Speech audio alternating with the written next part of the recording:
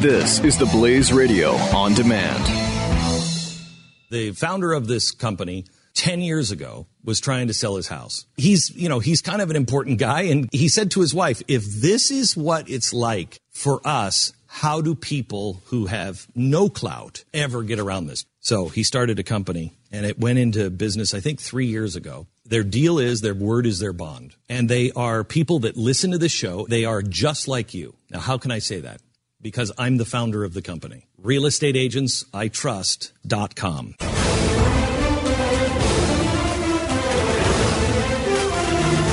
Breitbart is denouncing Bill Kristol in their headline as a renegade Jew for opposing Donald Trump. Ouch. They ran a blaring front page headline declaring Weekly Standard founder Bill Kristol is a renegade Jew. Bill Kristol, Republican spoiler, renegade Jew, prepares third-party effort to block Trump's path to the White House. Wow, I mean, they're so they're so into this Trump campaign that they're willing to do stuff like this. And apparently it was written by David Horowitz, who's also Jewish, and that's probably why they can get away with it. Although, I mean, David Horowitz is a very smart guy. We've had him on many times. I don't necessarily agree with him on Trump. I know he's, at least now. I don't know that he was a big Trump supporter from the beginning, but he's, he believes in Trump over Hillary. But wouldn't a renegade Jew in the United States be someone who actually supported Trump? Like, I mean, if you're the average Jew is probably voting for Hillary. So a renegade... Yeah, because a renegade Jew would be voting for the guy who said he's not going to take sides in the Israel-Palestine conflict. Right? Although, again, and it's not clear if David actually wrote the headline or if just the site wrote the headline and, obviously trying to get attention or whatever. It's kind of unclear. Mm-hmm. The story doesn't seem to necessarily be all that much about renegade Jews. So I don't know, but maybe who knows? I mean, the idea that there's this big deal that someone would explore the potential of a third-party candidacy in a season like this when you have a guy that only garnered 40% of Republican primary votes, not exactly surprising. And again, I don't know if you remember this. Ronald Reagan, 1980, ran against a third-party candidate who did pretty well, John Anderson. Mm-hmm. Was he a spoiler? I mean, if I remember right, Reagan won. I mean, if this guy's as magical as they keep saying he is, Reagan was easily able to handle John Anderson and still win by a large margin. By a lot. Apparently, Horowitz wrote, I'm also an American, and an American first, whose country is threatened with destruction by the same enemies, to weaken the only party that stands between Jews and their annihilation, and between America and the forces intent on destroying her. It's a political miscalculation so great and a betrayal so profound as to not be easily forgiven. It's interesting that he would say to weaken the only party that stands between the Jews and annihilation, when the guy has said, the man representing the party, David, has said he's neutral in the battle between Israel and Palestine. What? How is that any kind of betrayal? Hillary Clinton is actually stronger in her support of Israel. She's unequivocal of her support for Israel, as far as I'm concerned, right? I mean, as far as I know, at least her words she says she's pro-Israel. Yeah, and she has to. All her supporters, would go crazy. So, you got to be pro-Israel, and she is, and Trump is not. He's neutral. I mean, I don't know that I would actually classify her as pro-Israel. However, her words are that she is pro-Israel, where Donald Trump's words are not. His words that they are neutral. Now, he's also said that he's also pro-Israel, I guess, as well. He said both. But, of course, he says both of everything. Again, he says every side of every issue. He tells it like it is and all available options. Yeah. Like it is and like it isn't. Right. That's what he does. Like it never will be. Every shade of in between. That's what Donald Trump says. He says everything, so everyone thinks that they're on he's on their side, which is an interesting approach. But I don't know. I mean, I am not. We should be clear about this, and we have many times before. Not a fan of Bill Kristol at all. No, I think he sucks. However, I will say that him going through this process of trying to find a third-party candidate is rational. I mean, you have people. It's not Like, you have several strains of people who don't want Donald Trump.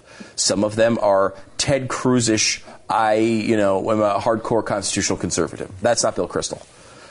Some people are, I'm really establishment. I'm an establishment flavor. I'm a moderate. I don't like all of his angry rhetoric. That's not Bill Kristol really either. That person is somebody else.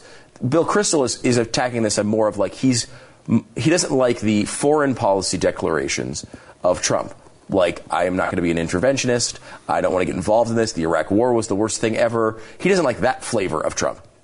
But Eric Erickson is not that guy. Eric Erickson's more of a real conservative guy who believes in the Constitution, a religious guy, and looks at his pro-life vacillations, his I support Planned Parenthood.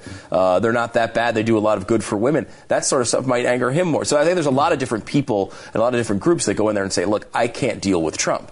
So I'm not in love with Bill Kristol by any means, but why wouldn't you explore this? I mean, it makes no sense. If you don't have a guy if Donald Trump is not uniting the party, he's using force to try to get some people on board, political force.